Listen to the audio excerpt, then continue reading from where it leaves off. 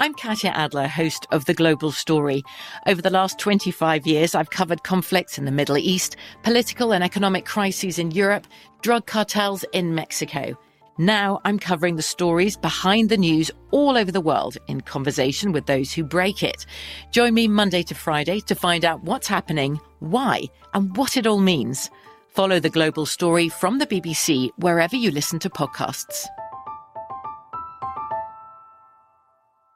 Whether you're a savvy spender maximizing your savings with cashback rewards, a thrifty rate watcher seeking the lowest interest, or a travel enthusiast looking for extraordinary perks, Kemba Financial Credit Union has a visa to complement your lifestyle and unique needs. Apply today at Kemba.org to unlock a limited-time 2% cash back on purchases and pay 0% interest on balance transfers for an entire year with a new visa from Kemba. You deserve a card that works for you. Restrictions apply. Offer ends June 30th, 2024. Xfinity has free premium networks for everyone this month, no matter what kind of entertainment you love. Addicted to true crime? Catch killer cases and more spine-tingling shows on A&E Crime Central. Crave adventure? Explore Asian action movies on Hi-Ya. Searching for something extreme? Check out skating, snowboarding, and more on Fuel TV Plus, the global home of action sports. And find crowd-pleasing bops on iHeartRadio's Hit Nation playlist. There's new free shows and movies to love every week. Say free this week in your Xfinity voice remote. I got to have Fred Willard play my dad, and he actually looks like my dad in real life. So it's just sort of like who looks like Ron Burgundy. Yeah. He looks like Ron Burgundy and Fred Willard. Yeah, you're like, Kyle, your dad looks like too many people. He also weirdly, and talking about Steve, he kind of looks like Steve Martin too.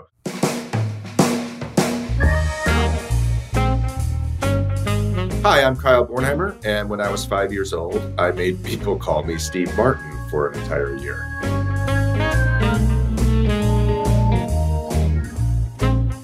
Hi, everybody, and welcome to a brand new episode of Off the Beat. As always, I'm your host, Brian Baumgartner, and that was Kyle Bornheimer you just heard from. Today, we're going back to our roots a little bit. Those of you who have listened to this podcast for a while know that before we branched off into Off the Beat, we were telling the story of a little show called The Office. And I actually met Kyle while filming The Office. He was on season 4, episode 9, Local Ad, as ad man. But before he was our ad man, he was an ad man. Yes, there was a time in his life when he was the funny commercial guy. But now you probably know him from playing Doug on Avenue 5, being Teddy Wells in Brooklyn Nine-Nine, or as Sam Briggs in Worst Week. Beyond that, Kyle has guest starred in just about every great show from the last few decades, so much so that he seems to be a part of some writer's room jokes. But look, we're going to get into that. In fact, let's get into it right now. Let's bring him on to tell us all about it. Kyle Bornheimer, everyone. Bubble and squeak, I love it. Bubble and squeak, I know. Bubble and squeak, I cook it every morning, left over from the night before.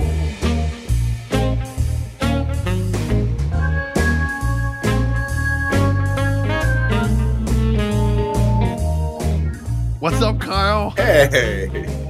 How are you? I am very, very good. Even better now that I'm seeing you there. Happy New Year. Happy I don't New know. Year. When do you stop saying Happy New Year? Maybe today. What's today? Is today the 31st?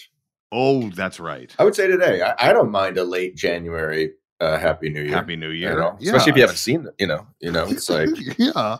I think, you have the whole month to launch into your new year. After January 31st, though, then I think it's an awful it's on a Groundhog's Day. Yeah. It's on, Happy Groundhog Day. It's very good to see you. I have so many things that, one, I have learned about you and rediscovered about you, including our brief time together on The Office, actually. But I want to start back. Your story seems fascinating to me. Well, first off, you grew up in Indiana. Yeah. That in and of itself is not fascinating. No, it's the opposite. Indiana literally means not fascinating. Yeah. That's the definition of Indiana. No, that's not true. Well, it's funny because I understand Indiana is not Kansas, but there was a period of time here that I felt like everyone I talked to was like, yeah, I'm from Kansas. And people think, oh, you've got to be from New York or LA or a coast or something. And it was like, yeah, I'm in Kansas and I wanted to get into comedy. It's like, oh. Well, I think, I mean, anyone living in, by the way, Indiana, I kid, but first of all, it is very fascinating. Hey, looking back on it, and I just took my kids there for the first time. They were legit fascinated by it.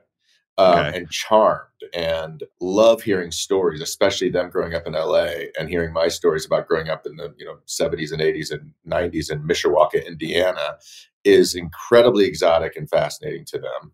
By the way, they're probably going to think LA is boring and can't wait to get out of LA or something. I think wherever you grow up, you sometimes will tend to think less of it for a while, but then you get older, you look back, and I really obviously cherish my upbringing there, and was really neat to see it through their eyes this past fall.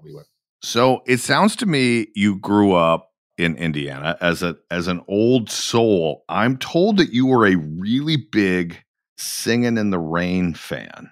Oh my gosh, that's my favorite movie. That is a French poster for Singing in the Rain right there. A French poster for Singing in the Rain. My friend got that for me, actually, because I nonstop talk about that movie.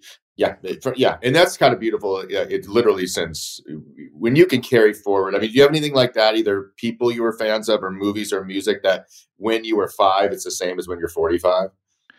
I mean, I think for me, it was The Wizard of Oz. Yeah, but that feels like a cliche. I don't remember. That's up there for me too. Yeah, but I don't remember thinking or knowing anyone as a kid who was a fan of Singing in the Rain. What was it about that? Was it the singing, the dancing, the singing, and the rain?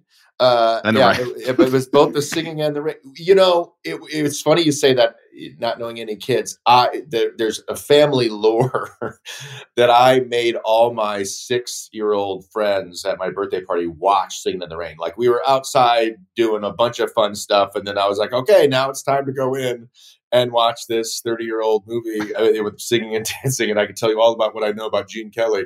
So I definitely, my family, it was on all the time. I had pretty good movie buffy. My grandparents and parents weren't necessarily movie buffs, but they had very good taste, and they had robust movie collections all the time. Both my mom on my mom's side, her dad, and then my dad loved movies. And like I said, it wasn't like a movie buffy thing where he couldn't pull out any trivia. He just loved movies, and they happened to have some pretty good taste in terms of that mainstream. And that one was just one that very early on spoke to me. I remember my brother's was Some Like It Hot. That was the one that he glommed onto as a kid. Wizard of Oz obviously was omnipresent in our whole household, so we watched that. That's remained pretty amazing. But yeah, I think, and then whatever, it just sort of became a staple in our house, and I really continued loving. And whenever I revisit it, it is legitimately still an amazingly made movie. Like, it is, for some reason, of that era of musicals. When they were done, all the time, it does stand out as it's an amazing satire on Hollywood. It's just a very tight script. The musical numbers are beautiful. They're very athletic dance numbers that Donald O'Connor and Gene Kelly do. I just showed my kids. I mean, they've seen it before, but we just rewatched the Donald O'Connor Make 'em Laugh sequence, and just they were talking about, oh my God, it's like Jim Carrey. It's it really is that physical comedy that probably I also like the athleticism and the sort of dynamicism of it as well. Did you sing and dance and act it out, or was this just? Oh, I probably did. What's really funny, when I moved to LA without any. First of all, not to be an actor at all. Right. I moved out to want to be a writer-director. This is what I hear. But on my to-do list, for whatever reason, was take tap dancing lessons. This was because of my love of Gene Kelly. Now, I had not had any drama, musical, any arts education at all at this time in my life. But for whatever reason, that was my list. And I did so. And I bought tap shoes. I took, a week's worth of lessons. fell off on my routine in my practice, and I just sort of fell. And I had no money to be taking tap dancing lessons, the most impractical thing I could be doing at the time. So, but I kept the tap shoes, and I remember when I was first dating my now wife in my tiny little apartment on Doheny. She came over, and I was like getting ready before we were going out, and she's like, "What's this?" And she had found my tap dancing shoes in my closet. And I had to explain to her, well, you've just started dating a man that wanted to be a tap dancer at one point. And I really wish I would have. To this day, I still think, well, now I'm heading into the next phase of my life, and maybe I can get that tap dancing thing going again. Yeah. Okay. Well, we're gonna talk about your move to LA, but I also was told that there was a time in your life, now I don't know exactly when this was, where you made people call you Steve Martin. Well, yeah, he would be the other thing. I said Singing in the Rain. Okay. That since I was 5, I've been a fan of, and it's never wavered. And that fandom has been validated by the fact that he is indeed a genius, Yes. So I did. And that came directly from, I loved the King Tut bit. So that was probably mostly when I was little from his Saturday Night Live appearances, and probably stand up. And then this was the era. And I know, did your family do this? This was comedy albums where your parents would buy a comedy album and play it in the living room after dinner. And it was Steve Martin and Richard. We probably didn't do Richard Pryor till we were older, but it was that age. So I'm sure we had an album, but I think it was mainly from Saturday Night Live skits, which, by the way, were not on like YouTube the next day. So I must have been up. My parents must have been letting me stay up, or maybe there's like a news feature on it or something, and I saw it, and I fell in love with him. And then once I was a little older and watching all his movies, The Jerk and everything, just sort of continued that. But I think that was early. I think that was late 70s. I was born in 75. I was probably doing that when I was 5 years old, like 80, and so it must have been from his Saturday Night Live and like maybe a lot of his Johnny Carson appearances too, because that would have been earlier in the day, like 10, maybe. Yeah. Right. So you go to Purdue, and at this point, you think you're going to do what with your life? Well, it's journalism, maybe. I was I was already falling in love with movies and this was the 90s. The important part of this was the rise of Tarantino and Jane Campion and Rodriguez and all the film, and Kevin Smith and all the indie filmmakers. So my sort of love of classic movies, and then friends introduced me to like the 70s movies and all that kind of cool Godfather and all that stuff. Chinatown. Chinatown and Taxi Driver, all that stuff. So I was sort of, my love of movies was continuing, and then the 90s hit, and then that was our era of all those young, great independent filmmakers. So I was already starting to really fall in love with all that and reading, Filmmaker magazine and finding out what was playing at Sundance and all that shit. So when I went to Purdue, I was kind of just doing what you do after college, where you go to you go to college, and journalism was on my mind. My dad was for the first 5 years of his career was an anchorman. Actually, he actually looked exactly like Ron Burgundy. He was very much a 70s anchorman. It was hilarious. And then my uncle was a journalist. I had journalism in me, which I loved and still love journalism. So I was thinking of doing that. But I was really itching. I visited my sister in LA, fell in love with it. And very shortly after, getting into Purdue, I knew I wanted to move out to LA. So I moved out to LA. I went to Indiana University just for a few months the following year, but I lived with friends and didn't go to any class except maybe my film classes, and then moved out to LA in 96, I think. Yeah. Wow. Wait, so now I got to ask you this, because I think that we're unique. I had the same experience, which was, I had been living a bunch of places and not really spending any time in LA, and I came out to LA for a visit and fell in love with it. What was it for you about LA, about Southern California or whatever that attracted you so much? Do you remember? I fell in love with as well immediately. I think it was the big city. I think I was hankering for a big city, that it was the film and television capital. I definitely, probably to a fault, romanticized the industry, which is really fascinating what we've kind of learned the last 5 years on how flawed and especially during that time, was an incredibly flawed way we were doing a lot of things with the sort of tyrannical swimming with sharks kind of producer mentality that was going on and all that stuff. But that said, there's a lot of beautiful things and wonderful things about this industry. And I think we're probably in the best place it's ever been in terms of, the good people, working with each other. So, but I definitely romanticized the industry. I loved the big city. It was very affordable. As big cities go compared to New York and San Francisco and even Chicago, LA was the affordable place. Now, this very sadly changed in 2008 or so with the housing crisis. And now we're in a real housing crisis here and a rental crisis now. But at the time it was affordable. So it was very doable. I was half full of ambition and little small town guy in a big city, and also really scared that I couldn't do it. And so LA was a good thing because that where I wanted to be, what I wanted to do was here, but also it felt more affordable and like a big suburb rather than a big city at first to me. So, what did you fall in love with? You were from the South, from Georgia or Alabama? Yeah, I was from Georgia. I mean, I had traveled around. I had spent some time in the Midwest and the Northeast. And I mean, I had a friend who was living in the Westwood adjacent area. And there was just, I don't know, there was something wholly unique to me about, I remember a coffee bean. I was like, oh yeah, coffee bean was huge in the 90s. You know? What is this magical place where you can get freezy coffee drinks all day long and sit outside in this gorgeous weather with the students walking around and all these beautiful people? I don't know. It was fully romanticized to me, but I remember just being like, oh yeah, I could do this.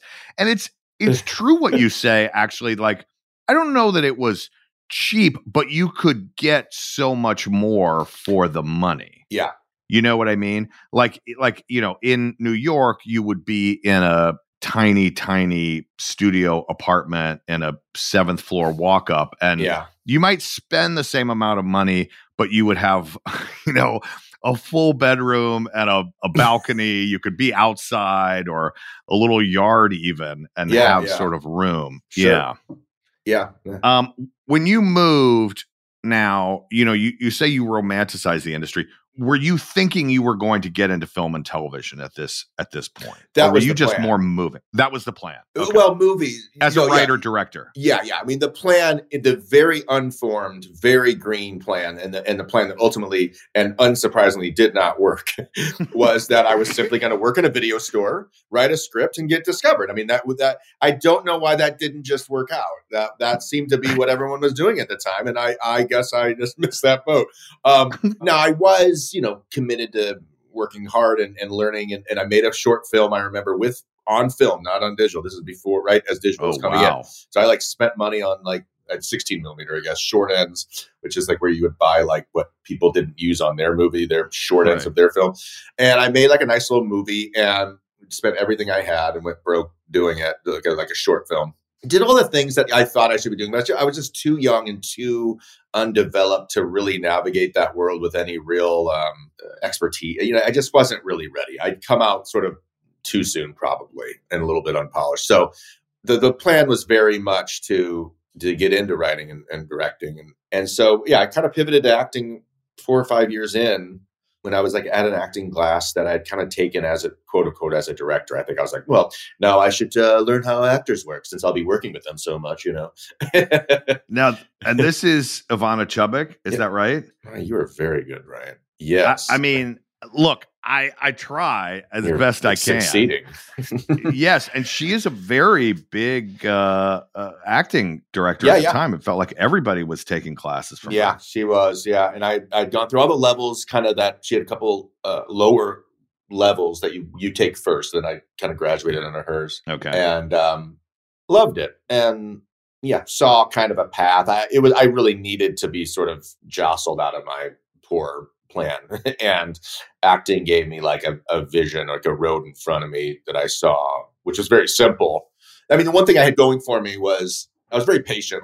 You probably know, as friends sort of start to be like, maybe this isn't for me, or the industry starts to, take its toll on you early on. For whatever reason, I was pretty much in it for the long haul. I had no plan B, but I was also comfortable, taking my time with it, being a starving artist for a certain degree in my 20s and wanting to actually get good at it. And like, okay, I just need a commercial agent. I remember just being like, all I need is a commercial agent. I didn't even want to get a commercial yet. I was like, have an agent. And then after that, that agent will maybe hopefully get me an audition. And I just remember being very clear. Like I think now looking back, I was very relieved that I finally had like a plan that I could at least succeed or fail at. Whereas before that, I was kind of flailing. And so I was like, okay, well, this is a plan. It's really, I've seen other people do this plan, and we'll see if I can navigate this road. And if I don't, then I'll have a little better sense that I've tried and not been able to. Yeah, I want to ask you about that because I don't think I've talked to anybody about that. I want your opinion. What do you think it is that made you stick with it when so many don't, right? I mean, because that is there is a huge group of people who come out to do exactly the same thing you did, or let's just say they think that they're going to be actors, and then it just doesn't happen. Do you feel like it's worth it?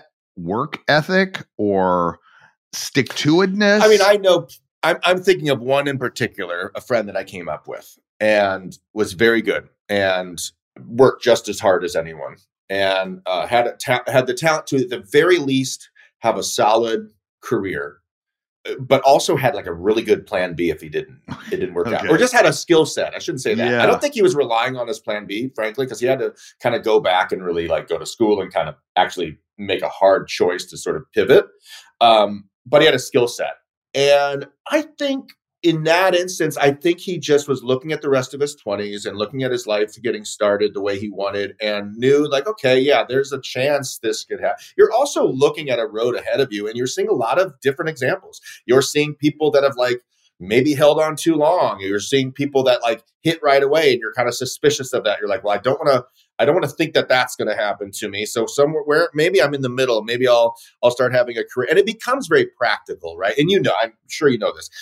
The dream aspect of it goes away. And the idea that you just want a sustainable career is really what 95, 97% of us are. I mean, the wonderful stars out there who are able to pick their own projects and kind of design their own careers and make an amazing living at it, or who are really comfortable being bohemian, like, I don't know, I'll work whenever I want to, and I don't need to make any money at it, and I'll live on there's like that. The rest of us are like, well, at some point, I came out here with all this passion and dream of what I want, but I'm good at this, but now I need to like build a career, and if I have a family, I need to be able to, so I think you start to put that together, and when you are doing that in your mid to late 20s, you start to make decisions for yourself, and it's literally different for everybody. And it's, Jack Lemmon used to say this, and I'm sure you and I are probably perfect examples to say the same thing. Plenty of people I came up with that were better than me, that continue to be better than me, that worked harder, that came from a better theatrical background, and other people that weren't. That thank God they figured out a way to get out, because they were never going to. They either didn't have the talent, the work ethic, or they had stars in their eyes in the wrong way. So it kind of is all types. And I think for whatever reason, I do think some of it was a desperation. I had really no backup, but I was feeling confident enough. I think at the earliest part of my career, I was feeling confident enough. I was getting, and really it's because I was getting a lot of commercial work. And once that I started to see that people were responding to what I was doing in that format, I was like, okay, I just knew, okay, step by step. Now let me see if I can get some TV work and stuff, and small TV work and each thing. But plenty of crises, plenty of personal crises in my late 20s and early 30s before I was able to have a sustained career of like, if I hold on too long and I don't get something that sort of gets me to the next level, this is going to get scary for me. This is psychologically and financially and every way else.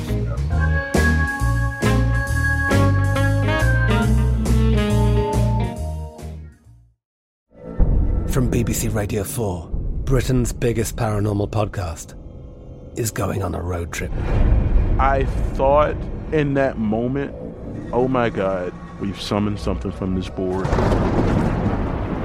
This is Uncanny USA. He says, somebody's in the house, and I screamed.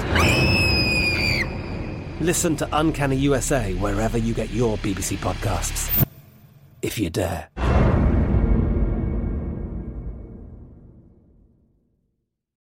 The journey to a smoke-free future can be a long and winding road. But if you're ready for a change, consider taking Zyn for a spin. Zyn nicotine pouches offer a fresh way to discover your nicotine satisfaction. Anywhere, anytime. No smoke, no spit, and no lingering odor. Ready to start your new journey? Get in gear with the Zyn 10 Challenge. Enjoy Zyn nicotine pouches for 10 days and discover a fresher way to experience nicotine satisfaction. Anywhere, anytime. Here's how to get started with the Zyn 10 Challenge. Simply pick your strength and varieties online and check out. Once your Zyn nicotine pouches arrive in the mail, enjoy pure nicotine satisfaction at your leisure. After your 10-day trial, let us know what you think. If Zyn isn't for you, no hard feelings. It's that simple. Order online at Zyn.com, that's ZYN.com, to start your new journey today with the Zyn 10 Challenge. Warning, this product contains nicotine. Nicotine is an addictive chemical. Whether you're a savvy spender maximizing your savings with cashback rewards, a thrifty rate watcher seeking the lowest interest, or a travel enthusiast looking for extraordinary perks, Kemba Financial Credit Union has a visa to complement your lifestyle and unique needs. Apply today at Kemba.org to unlock a limited time 2% cash back on purchases and pay 0% interest on balance transfers for an entire year with a new visa from Kemba. You deserve a card that works for you. Restrictions apply. Offer ends June 30th, 2024.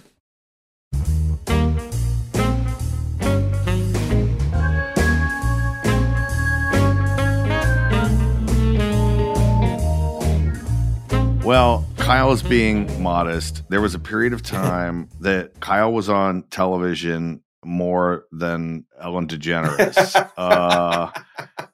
Commercials galore. Geico, Staples, Coors Light, T-Mobile, Stanley. Yeah. He played a mission control in a man's bowels. Yep, where I improvised the line Code Brown. Yeah. Oh, you did. Very basic, but very, I committed to it. Yeah. Yeah. Now, were you at this time, would you get recognized on the street for your commercials? You must have. I think so. I think there was a couple that, would play very nationally. The T-Mobile one was the one that actually that other people saw and got me a big TV thing right after that. But okay, yeah, I think there was an article done very, very randomly. And Entertainment Weekly did an article called "The 30-Second Man" about this very thing. Like okay. That guy. Yeah, that was really. I was going through a bunch of mementos the other day and saw the article, which was really fun to see. But yeah, no, very fortunate and very to the point of like. I had seen a plan for myself. One thing I did during that time is I worked at a commercial casting studio. So I don't know if you remember 200 South La Brea. Of course. It was the hub, literally central in the city. And you had 8 or 9 casting directors working at this place. You would see everyone in town there every day. You and I probably saw each other before we knew each other.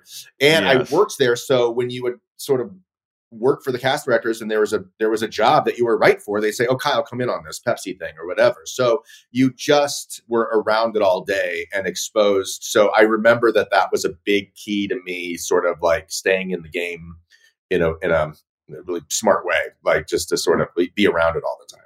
Does 200 South La Brea still exist? I think it does actually. And whether they may have moved.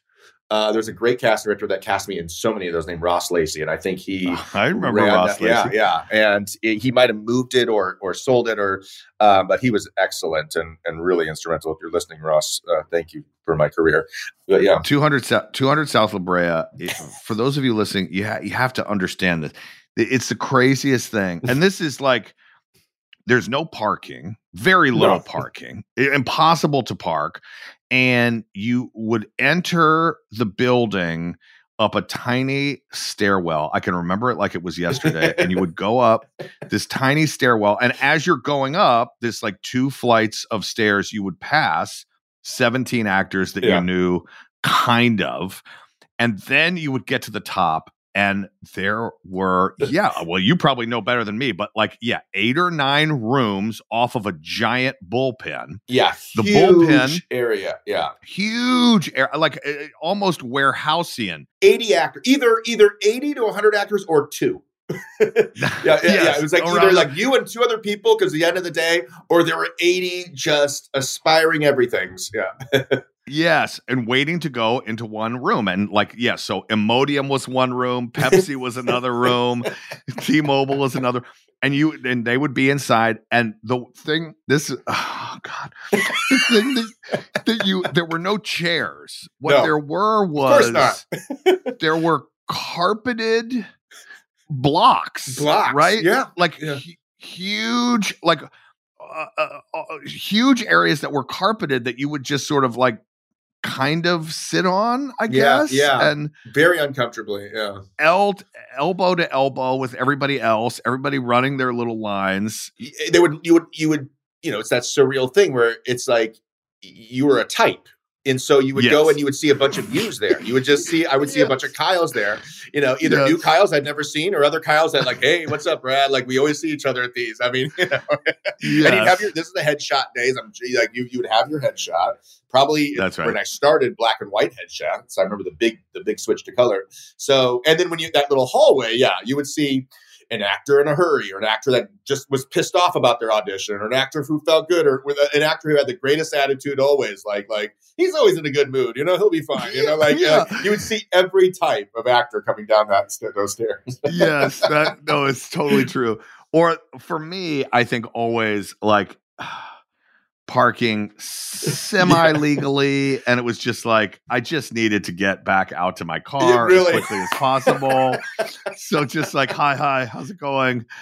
Oh, you probably had the club at the time. I remember having the club on the steering wheel, which locked the steering wheel. Did I put the club on as so many, and lovely people that would work there, but also overworked people, and so you didn't always get the most polite room in commercial.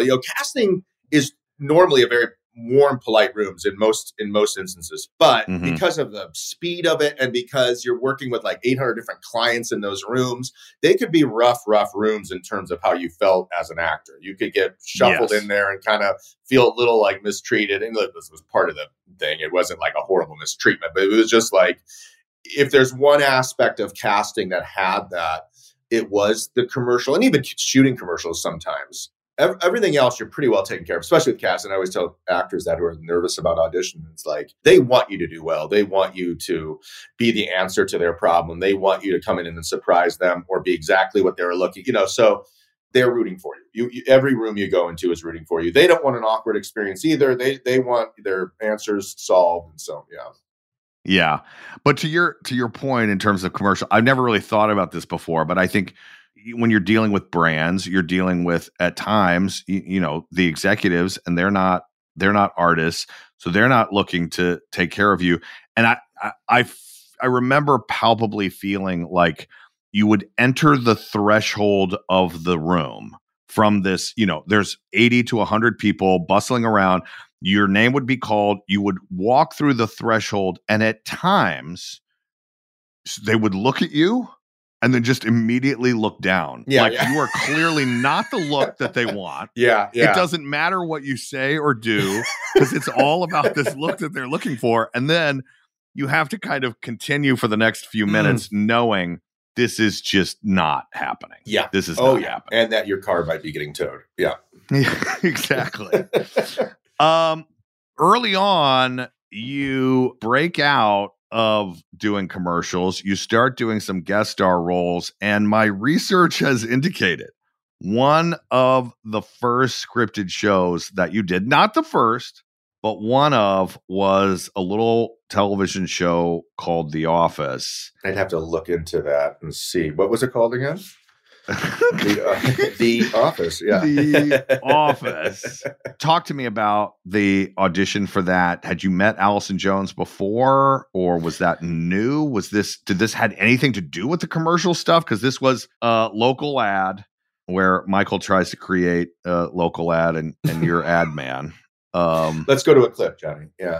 It is a brilliant, and I'm sure your fans, the minute you said the local ad episode, they know exactly what you're talking about, because it's hilarious. And that was so fun. And the show was season 3? 4. 4, yeah. Episode 9 of season 4. Of season 4. And Jason, who had just directed. Jason Reitman?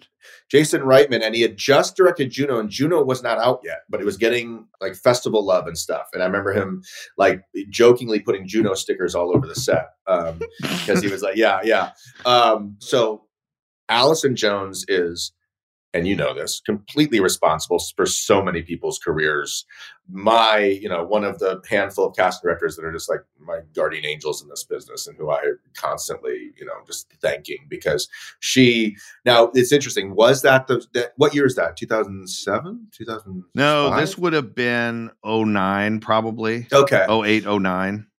She might have just been starting to get me, because around that time she cast me in a few things, and then since then, like I said, has been just a great booster of my career. So wonderful. So this might have been one of the first things with her. One thing I did around that time is I did this thing called Real Pros. Do you remember Real Pros or any of those casting workshops?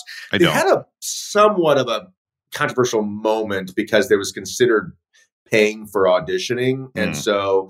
But it was like a workshop, and then once a week or so they'd bring casting directors in, and you could actually audition for them in this workshop, in this class. I was doing that a lot around that time, and I actually got a few little things from that. I don't think Allison was, so I actually don't remember the audition process. Doubt very highly it was like an offer, so I must have auditioned for it. And I remember the striking thing about that was like, oh, you guys, like most of the cast stays in on all scenes, so like. Actors always kind of like, oh, I'm not in this scene. Great, I get to go. But in the office, they're like, no, you guys need to be in the background. And do you remember that scene by any chance, or that episode? If you would have been back in that, because we might have met that day. You guys were all so friendly. And, I'm sure that we did. I do remember. I went back and looked at some of the stuff in preparation for talking to you, but. It was a crazy thing because, like you said, we were all there almost all the time. So unless, you had some characters who went to a restaurant or, did something else, we were all sort of there. Do you have any memories of being there or of Steve? It was one of those things, where this happens sometimes. And I'm sure in the office, you guys had this all the time. You kind of get the best seat because there's so much observing in that show, so much time where you're just sort of like, you're like, okay, this person gets to do their thing now. And I'm literally just reacting. And Steve, I just remember being in the presence that I was already a fan of his, and where I just got to sit across from him. I just fed him a couple lines, and he got to, he had the scripted version, and, he'd get that. And then once that was gotten, he was like, go off on his own. And the whole bit is that he keeps building this ridiculous commercial idea. So it's really like a comedian's dream. Like, all right, give me a couple takes where I just get to build the most ridiculous, ambition for this local commercial. So I just remember being charmed by that. I was very humble and quiet. You're being a guest star or co-star in those things. You really, I don't want to step on anyone's toes. So I just sort of was like a fly on the wall, but also like you're always pinching yourself in this business that you're getting to do it. So it was like, I hope I'm prepared enough to do what I got to do and also kind of enjoy it while I'm doing it. And this is really exciting. And so I just remember kind of just sort of enjoying getting to watch him work and also great professionalism by all of you and just like camaraderie. I remember that couple of you guys, and I'm not sure if you we're playing like fantasy football. I think it was like Dwight and Jim were like, but in real life, they were like in between takes. Yeah, they were like looking at their fantasy scores together, and I just saw like real sweet friendship and friendliness, and it was just neat. Yeah, we just recorded for this our Super Bowl episode where we had our a commissioner on, and we just finished our 18th year of doing the Office Fantasy Football League. So that's so great. Yeah, at those times we might have still been drafting on a yellow legal pad, but maybe 2009. Right? I do remember them looking down, or maybe he was using a laptop. Yeah, I don't think we were a smartphone quite yet. No, not quite. You mentioned before you kind of get a big break here. You get cast as the lead in Worst Week for CBS. And this was because of a commercial you were in? Is this how this started? Yeah, I mean, that was like a big, long process. I auditioned with a bunch of people, and then the project was shelved for a year or something. And in the meantime, the great Jay Tarsis, the creator of several shows, I think including the Mary Tyler Moore Show, was the father of Matt Tarsis, another brilliant mind in this business, who is a show creator and TV writer. And Jay told his son, hey, have you seen this commercial? This is like probably the energy you're looking for Worst Week. And Matt was like, I think I've seen that kid. I think he might have come in last spring. So they brought me in again. And thankfully, I did the whole process of coming in a couple of times, then testing in front of the CBS executives, and probably read 3 or 4 times to get it. But without that phone call and without that commercial, I wouldn't have had that chance, which was extraordinary. And CBS wasn't really doing the single camera comedies at the time. So this was their big swing with single camera comedies, and lovely, amazing experience all around with it. And just really was happy. And Matt Tarsus is amazing. And yeah, it was great. Got to work with Kurtwood Smith, who I'm still friends with now. And it was great. It was based on a British show, which this is 2008. The Office is taking off. And I wondered about that. Like, is CBS taking a run at single camera British adapted shows? Well, yeah, I think you're exactly right. Yeah, I think there was a lot of that going on. And looking back, you're right. I hadn't really pieced it all together, but there was there was definitely that. And they weren't really, they had all their multicam stuff working really well for them. So ultimately we got to shoot, I think, 18 episodes, and they aired, I think, 14 of them or so, which for me was, I remember a lot of people being, feeling really bad for me, like when we kind of had the feeling that it was going to get canceled. And I was like, when you're coming up in LA, every single small step is like a huge deal that you are proud of yourself for. Right. I got into audition for a pilot. That's huge. Oh, the pilot is actually I got a part in the pilot. That's good. Oh, your pilot didn't go to series. I'll did the next one, but I'm in the game, It's like, so I remember being sad that I wasn't going to get to work with Aaron Hayes and Matt and Kurtwood and Nancy and all, Fred Willard played my dad in that show. I mean, there was awesome. World where there was anything bad about, it's sad to lose it, but like I got to have Fred Willard play my dad, and he actually looks like my dad in real life. So it's just sort of like, who looks like Ron Burgundy. Yeah. He looks like Ron Burgundy and Fred. Yeah, you're like, Kyle, your dad looks like too many people. He also weirdly, and talking about Steve, he kind of looks like Steve Martin too. Actually, there's right behind me is a picture of my dad from his days back in the in South Bend WSBT News. There you go. But I mean, it was just, getting a big show is life changing. Do you feel like that gave you confidence moving forward? I mean, having that experience of doing that same role every day, 16, 18 weeks or whatever it was. It did. It gave me a couple of different things with that. It taught me both good and bad about my own approach to that stuff. I really wore myself out with it. And I had a very specific way that I wanted to like do the physical comedy. And it was my first time like being that big on a show or being like the lead of a show. And I think I put a lot of pressure on myself. I had fun. I didn't feel like stressed out or nervous. I was like, I had fun, but I was like very like, did we get that? And should we do another one? I have another, I didn't understand TV. I didn't understand that, these directors had a shot list they needed to get through, for someone, I thought like somebody that came from like wanting to be a director, I would be much more understanding about that. But I was like, can we do 12 more takes, please? Cause I think so I think I was very much like, and I was like, I didn't get it. I slipped, but it looked like I knew I was going to slip. I want to make it more surprising when I slip, whatever. So I was very kind of demanding of myself and then ignorant of the process. So I feel like if I went back in time, I would just be a little more like, oh, everyone has a job to do here, and I need to make sure that I'm not like stepping on toes. So I think I just learned how to be a little bit of a better professional. And that came also from working with people and watching them. Kurtwood Smith was excellent at just sort of being a great model for how to conduct yourself. And it probably took me a few years to learn how to like get what I wanted to get across in earlier takes, quicker, especially for television, so that I didn't feel like I left anything out there and I didn't feel like I was slowing anything down, because you never want to be the person that's slowing anything down. I always like tell people like kind of learn early on what everyone has to do on set and stuff, so that you kind of understand how the whole production works as a whole. So I think just that learning experience was key. And then knowing that, just taught you like what you need to get ready. Like, oh, if I'm going to do this kind of joke, this is the kind of preparation I need for it. So it was such a learning experience.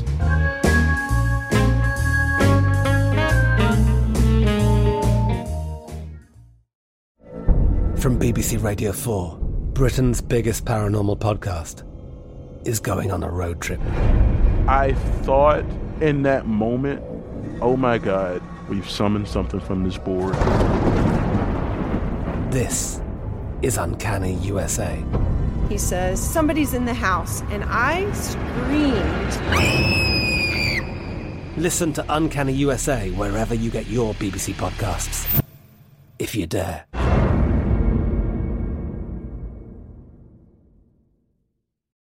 The journey to a smoke-free future can be a long and winding road. But if you're ready for a change, consider taking Zyn for a spin. Zyn nicotine pouches offer a fresh way to discover your nicotine satisfaction. Anywhere, anytime. No smoke, no spit, and no lingering odor. Ready to start your new journey? Get in gear with the Zyn 10 Challenge. Enjoy Zyn nicotine pouches for 10 days and discover a fresher way to experience nicotine satisfaction. Anywhere, anytime. Here's how to get started with the Zyn 10 Challenge. Simply pick your strength and varieties online and check out. Once your Zyn nicotine pouches arrive in the mail, enjoy pure nicotine satisfaction at your leisure. After your 10-day trial, let us know what you think. If Zyn isn't for you, no hard feelings. It's that simple.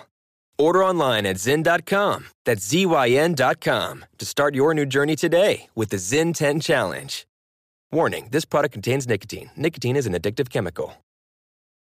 Whether you're a savvy spender maximizing your savings with cashback rewards, a thrifty rate watcher seeking the lowest interest, or a travel enthusiast looking for extraordinary perks, Kemba Financial Credit Union has a visa to complement your lifestyle and unique needs. Apply today at Kemba.org to unlock a limited time 2% cash back on purchases and pay 0% interest on balance transfers for an entire year with a new visa from Kemba. You deserve a card that works for you. Restrictions apply. Offer ends June 30th, 2024.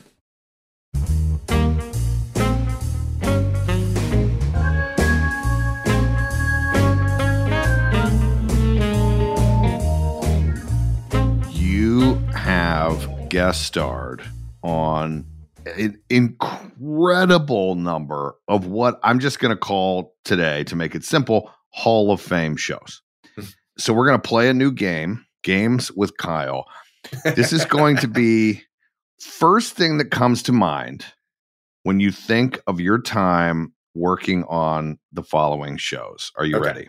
Yeah. This is called First Thing That Comes to Mind / Hall of Fame with Kyle. Here we go. Great. How I Met Your Mother.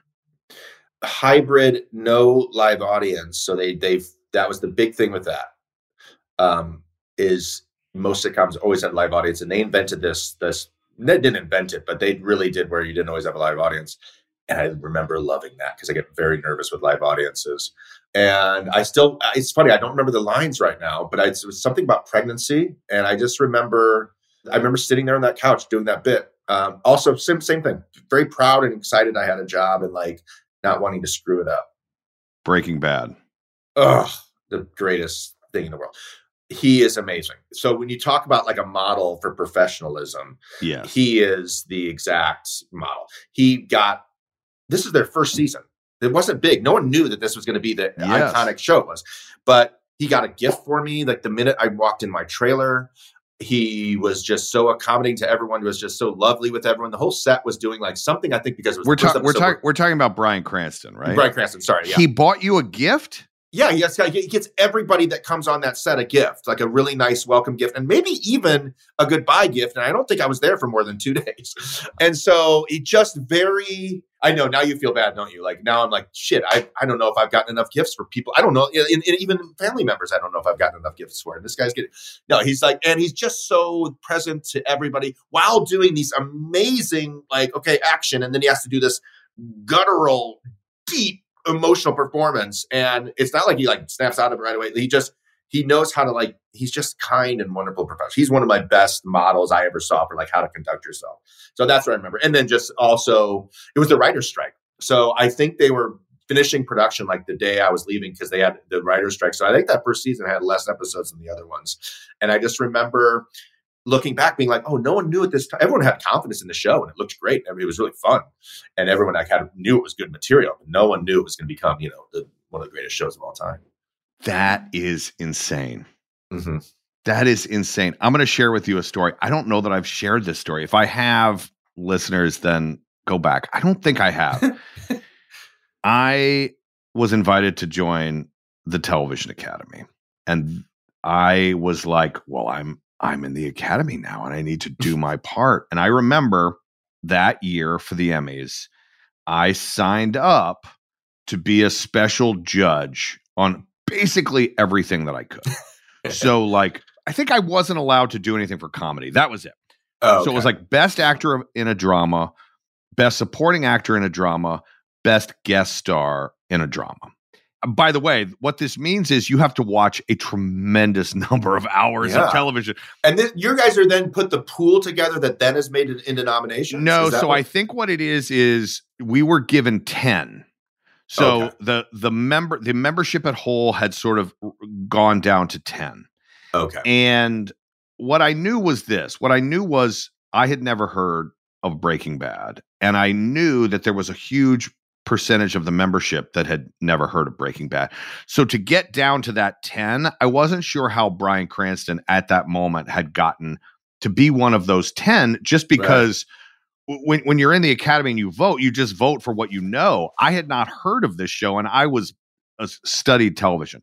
So I got the 10 tapes, and I mean, tremendous performances from those days, all of them. And then you had to rank them 1 through 10. And they used that in combination with the larger Academy to decide who wins the Emmy.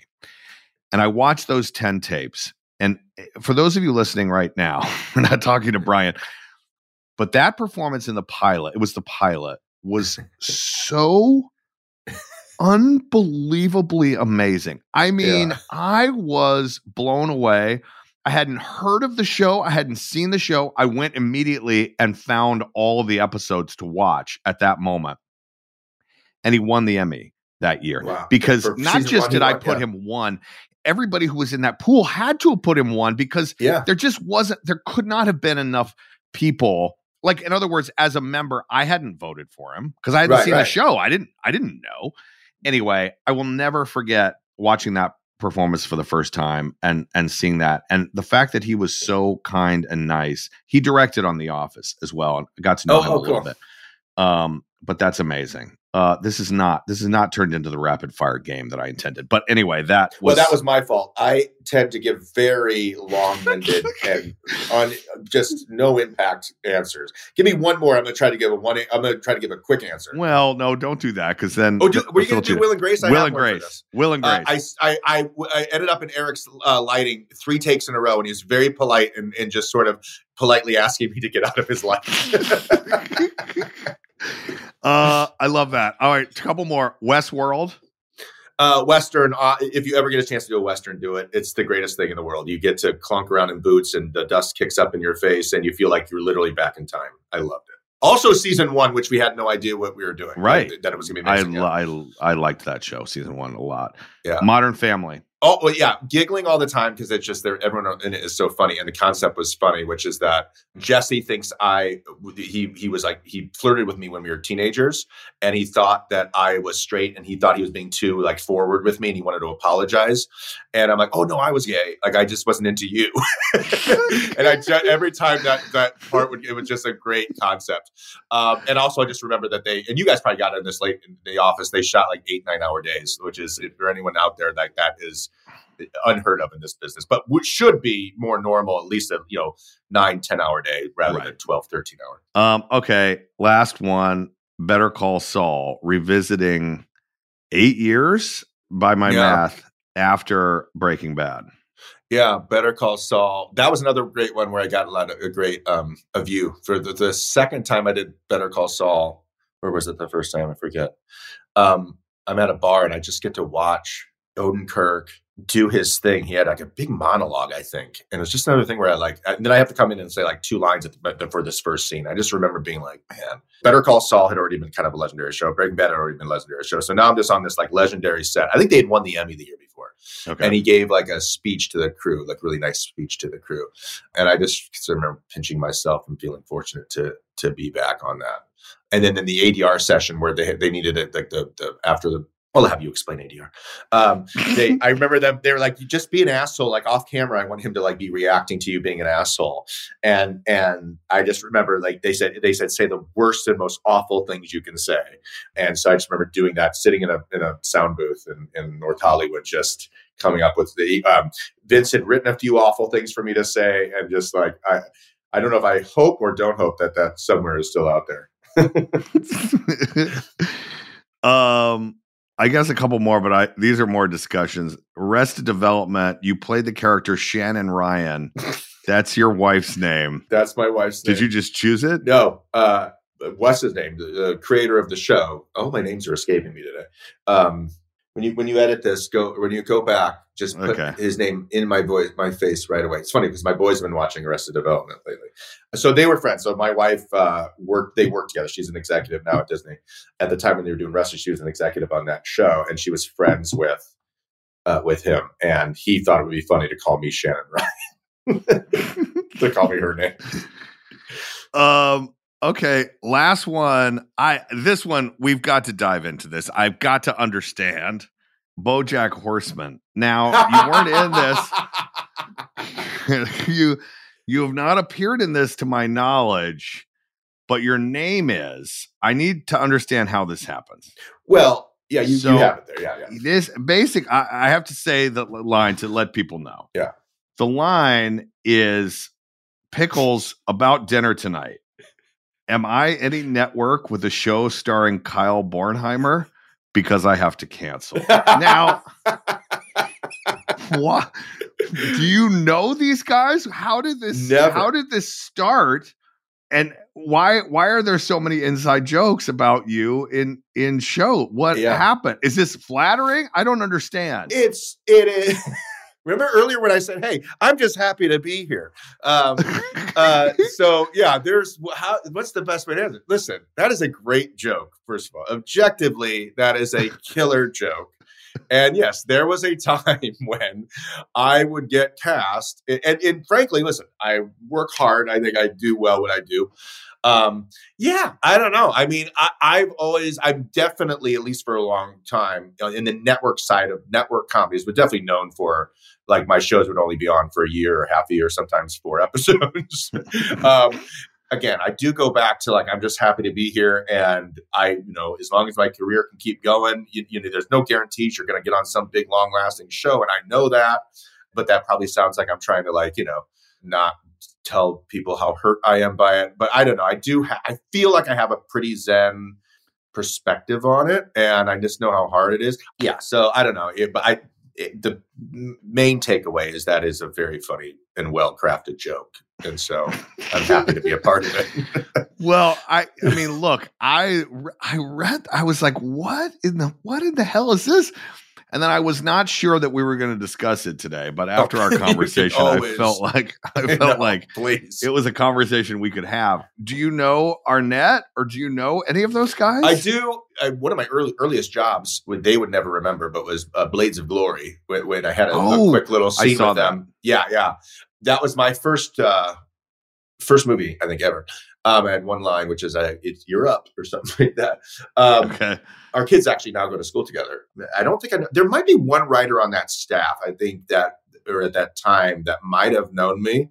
I almost hope it wasn't, though. I hope it was, like, so known that just, like, I just saw a trailer for a show with Kyle Bornheimer. What's the bet that this is going to go 6 episodes, 20? And I love most of the shows. I did one show during that period that Worst Week had a great like little cult following afterwards. Yes, but I also did this show Perfect Couples, which was lovely, and I had a wonderful time, which was a really neat experience. I mean, like, I've never had a bad experience in this. If you're working in this industry, and you have a halfway decent attitude about it, you're usually having a good time, because at the very least you're working with really either nice, kind people or incredibly talented people, usually both. And you're sometimes legends. I could be on a bad show that I'm suddenly, like, working with some legend, and I'm just thrilled. Brooklyn Nine-Nine, Teddy Wells, yeah, with my old buddy, creator Mike Schur. How did you get involved with that show? Did you know Mike? Yeah, since. I mean, right. We now we are kind of neighbors, and our boys are really good friends, and we're sort of family friends with Mike and JJ. And at the time, I don't think we knew each other very well, if at all, because that was probably started with. And I can't remember if that was an audition or an offer, but either way, it was perfect for me. That was right in my wheelhouse of just, like, a goofy, overly sort of boring dude, probably typecast. That one was very easy from the perspective of I kind of knew exactly what I wanted to do, and it was written in a way that, that show's written so well. Like they have the secret sauce of that show. Also works very quick. And I remember great group of people like you guys, just a great group of people. And, it's only Mike, and this was in The Office, and this was in Parks and Rec. And I've heard us talk about it a little bit. They kind of ushered in what sometimes is called like non-conflict comedy, which is like, we grew up in very conflicty comedy. And that seemed to be the rule. Like you had to have two opposite roommates that were always arguing, or you had to have like the asshole at the office that was like saying sexist shit to the secretary. There was always like, and I think we just, with the onset of like the late 90s, early 2000 comedies, there was like a different way into comedy. And I think that's what, like this community of funny people where funny things happen. It's not like because that sort of conflict comedy doesn't work, but it just like a new style. And I think he ushered that in. And I think it also just created, this amazing camaraderie with those big casts of 8, 9, 12 people that those shows had. Wow, that is such an interesting point that I have not thought about that before. Yeah, but you're like observational or what you would call it. Yeah, but it's also like more character-based, and you may have idiosyncrasies is a polite way to say it, or, specific character traits that might be oppositional in a way, but like, yeah, if you think about, Dwight or Ron Swanson or those characters that, it's not like totally oppositional in a way. It's much more ensemble, specific characters who are interacting together. And quite frankly, most of the time there's a genuine basis of love. Yeah. And ensemble togetherness that sort of is behind all of it. It's very interesting. Yeah, I think that quality, it's hard to sort of like put my finger on it, but it definitely was a switch and just a new color to television comedy that was sort of celebrated and fostered in that time. And I think Mike was instrumental in that, and Greg and all those guys. Yeah. Yeah. You've been very busy lately. Avenue 5, your interstellar comedy alongside Hugh Laurie and my old buddy Zach Woods. Oh. Fun show to be a part of. Crazy fun and crazy. And Zach is, as you know, one of the great comedic minds and just minds in general. I mean, that guy's mind he's another one where we all just sit like, okay, Zach, it's his, the camera's on Zach and like, what's he going to do? And yet we're in a spaceship the whole time. This crazy, humongous spaceship with a working elevator, and Armando Iannucci just sort of composing and conducting this complete chaos with these really subtle sort of social commentary underneath that. All of us about the fourth episode were like, oh wait, he's talking about Brexit. Like we were all like, oh, this is like just, this is, we didn't even understand, like one of the great satirists of our time was like doing a satire again. We're like, oh, this is his like funny, goofy space comedy. He's like, oh no, he's talking about how like the rise of tyranny in some of the major nations of the world right now. So like we actually had, got to dig deep and living in London was beautiful. And Jessica St. Clair, who's a great friend of mine, we play husband and wife for like the 13th time on screen. We just love playing off each other. And Hugh Laurie is exactly the amazing, sophisticated Brit that you think he is, and drives a motorcycle, and we're all kind of in awe of him. Every single person has a crush on Hugh Laurie. So yeah, incredible. Also, High School out now. Were you a Tegan and Sarah fan? Marginally. I've since become much more, but I knew like about 5 of their bigger songs, Walking with a Ghost and a couple of their hits, and the Lego song I knew about and knew them and always see them like on festival posters when I was looking at festivals. So, but really thrilled to sort of dive deeper into their work, which is incredibly rewarding. Like they've had, I think, 10 or 12 albums in the last 20 years. And so they have a library of songs that's really good. So that was fun, and getting to know them and reading that book about them. That experience was great. Clea Duvall and Laura Cottrell, who created the show, I'm sort of rambling now just because I can't think of any other words besides fantastic and awesome. But it's the 90s. It's set in the 90s. I love the 90s. I kind of considered myself an expert on the 90s and sort of like that indie flavor of the 90s, indie movies, indie music. I was kind of that kid. And this sort of mines that world, that part of the 90s, but from a perspective that I was so ignorant of, like embarrassingly so. Two girls, coming of age and coming out and discovering music for themselves, and in a still pretty closed-minded 90s, even though we kind of considered 90s the beginning of sort of modern progressive attitudes about these things. It was still pretty closed-minded. So sort of seeing that the 90s from that perspective compared to the perspective I had was eye-opening. And I'm so glad I got to get that in my life. That's awesome. Kyle, thank you so much for coming on, sharing your story. I'm a big fan of yours. I'll watch you do basically anything, not everything, but basically everything. And I appreciate you coming and taking some time with me today. And I found you have opened my eyes in a new way. I'm super, super fascinated by this idea. I'm going to be thinking about it later today, this idea of the shift in comedy and the paradigm that those guys changed. That's very interesting. And you're a delight. And I'm not even going to just say, hey, anytime, please have me back. All right. After I've had a few more canceled shows under my belt. And yes, I will for sure. Thank you, Kyle. Of course. This was great. Thank you so much.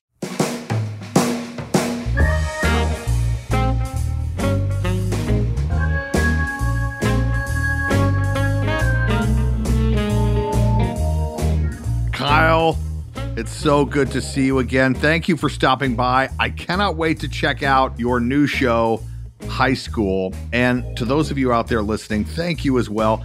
I'm going to see you next week with another guest with office roots. Deep office roots. Until then, why don't you go out there and for yourselves and for me, just have a fantastic week. All right? We'll see you soon.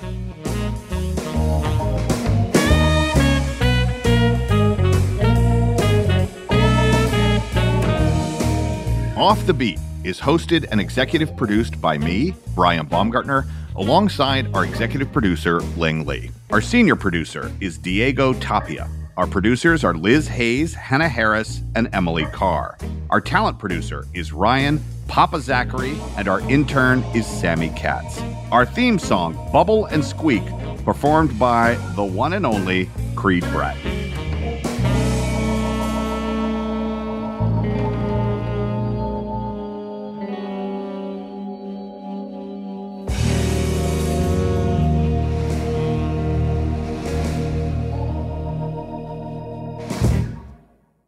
If you're a smoker or dipper looking to make a change, you really only need one reason to do it. But with Zyn nicotine pouches, you can find many. Zyn is America's #1 nicotine pouch. It's made with only 6 simple ingredients. Plus, Zyn is the only nicotine pouch with a 10-day hassle-free trial. There are lots of options when it comes to nicotine satisfaction, but there's only one Zyn. Find your Zyn online or in a store near you at zyn.com/find. Warning, this product contains nicotine. Nicotine is an addictive chemical. From BBC Radio 4, Britain's biggest paranormal podcast is going on a road trip. I thought in that moment, oh my God, we've summoned something from this board. This is Uncanny USA. He says, somebody's in the house, and I screamed. Listen to Uncanny USA wherever you get your BBC podcasts, if you dare.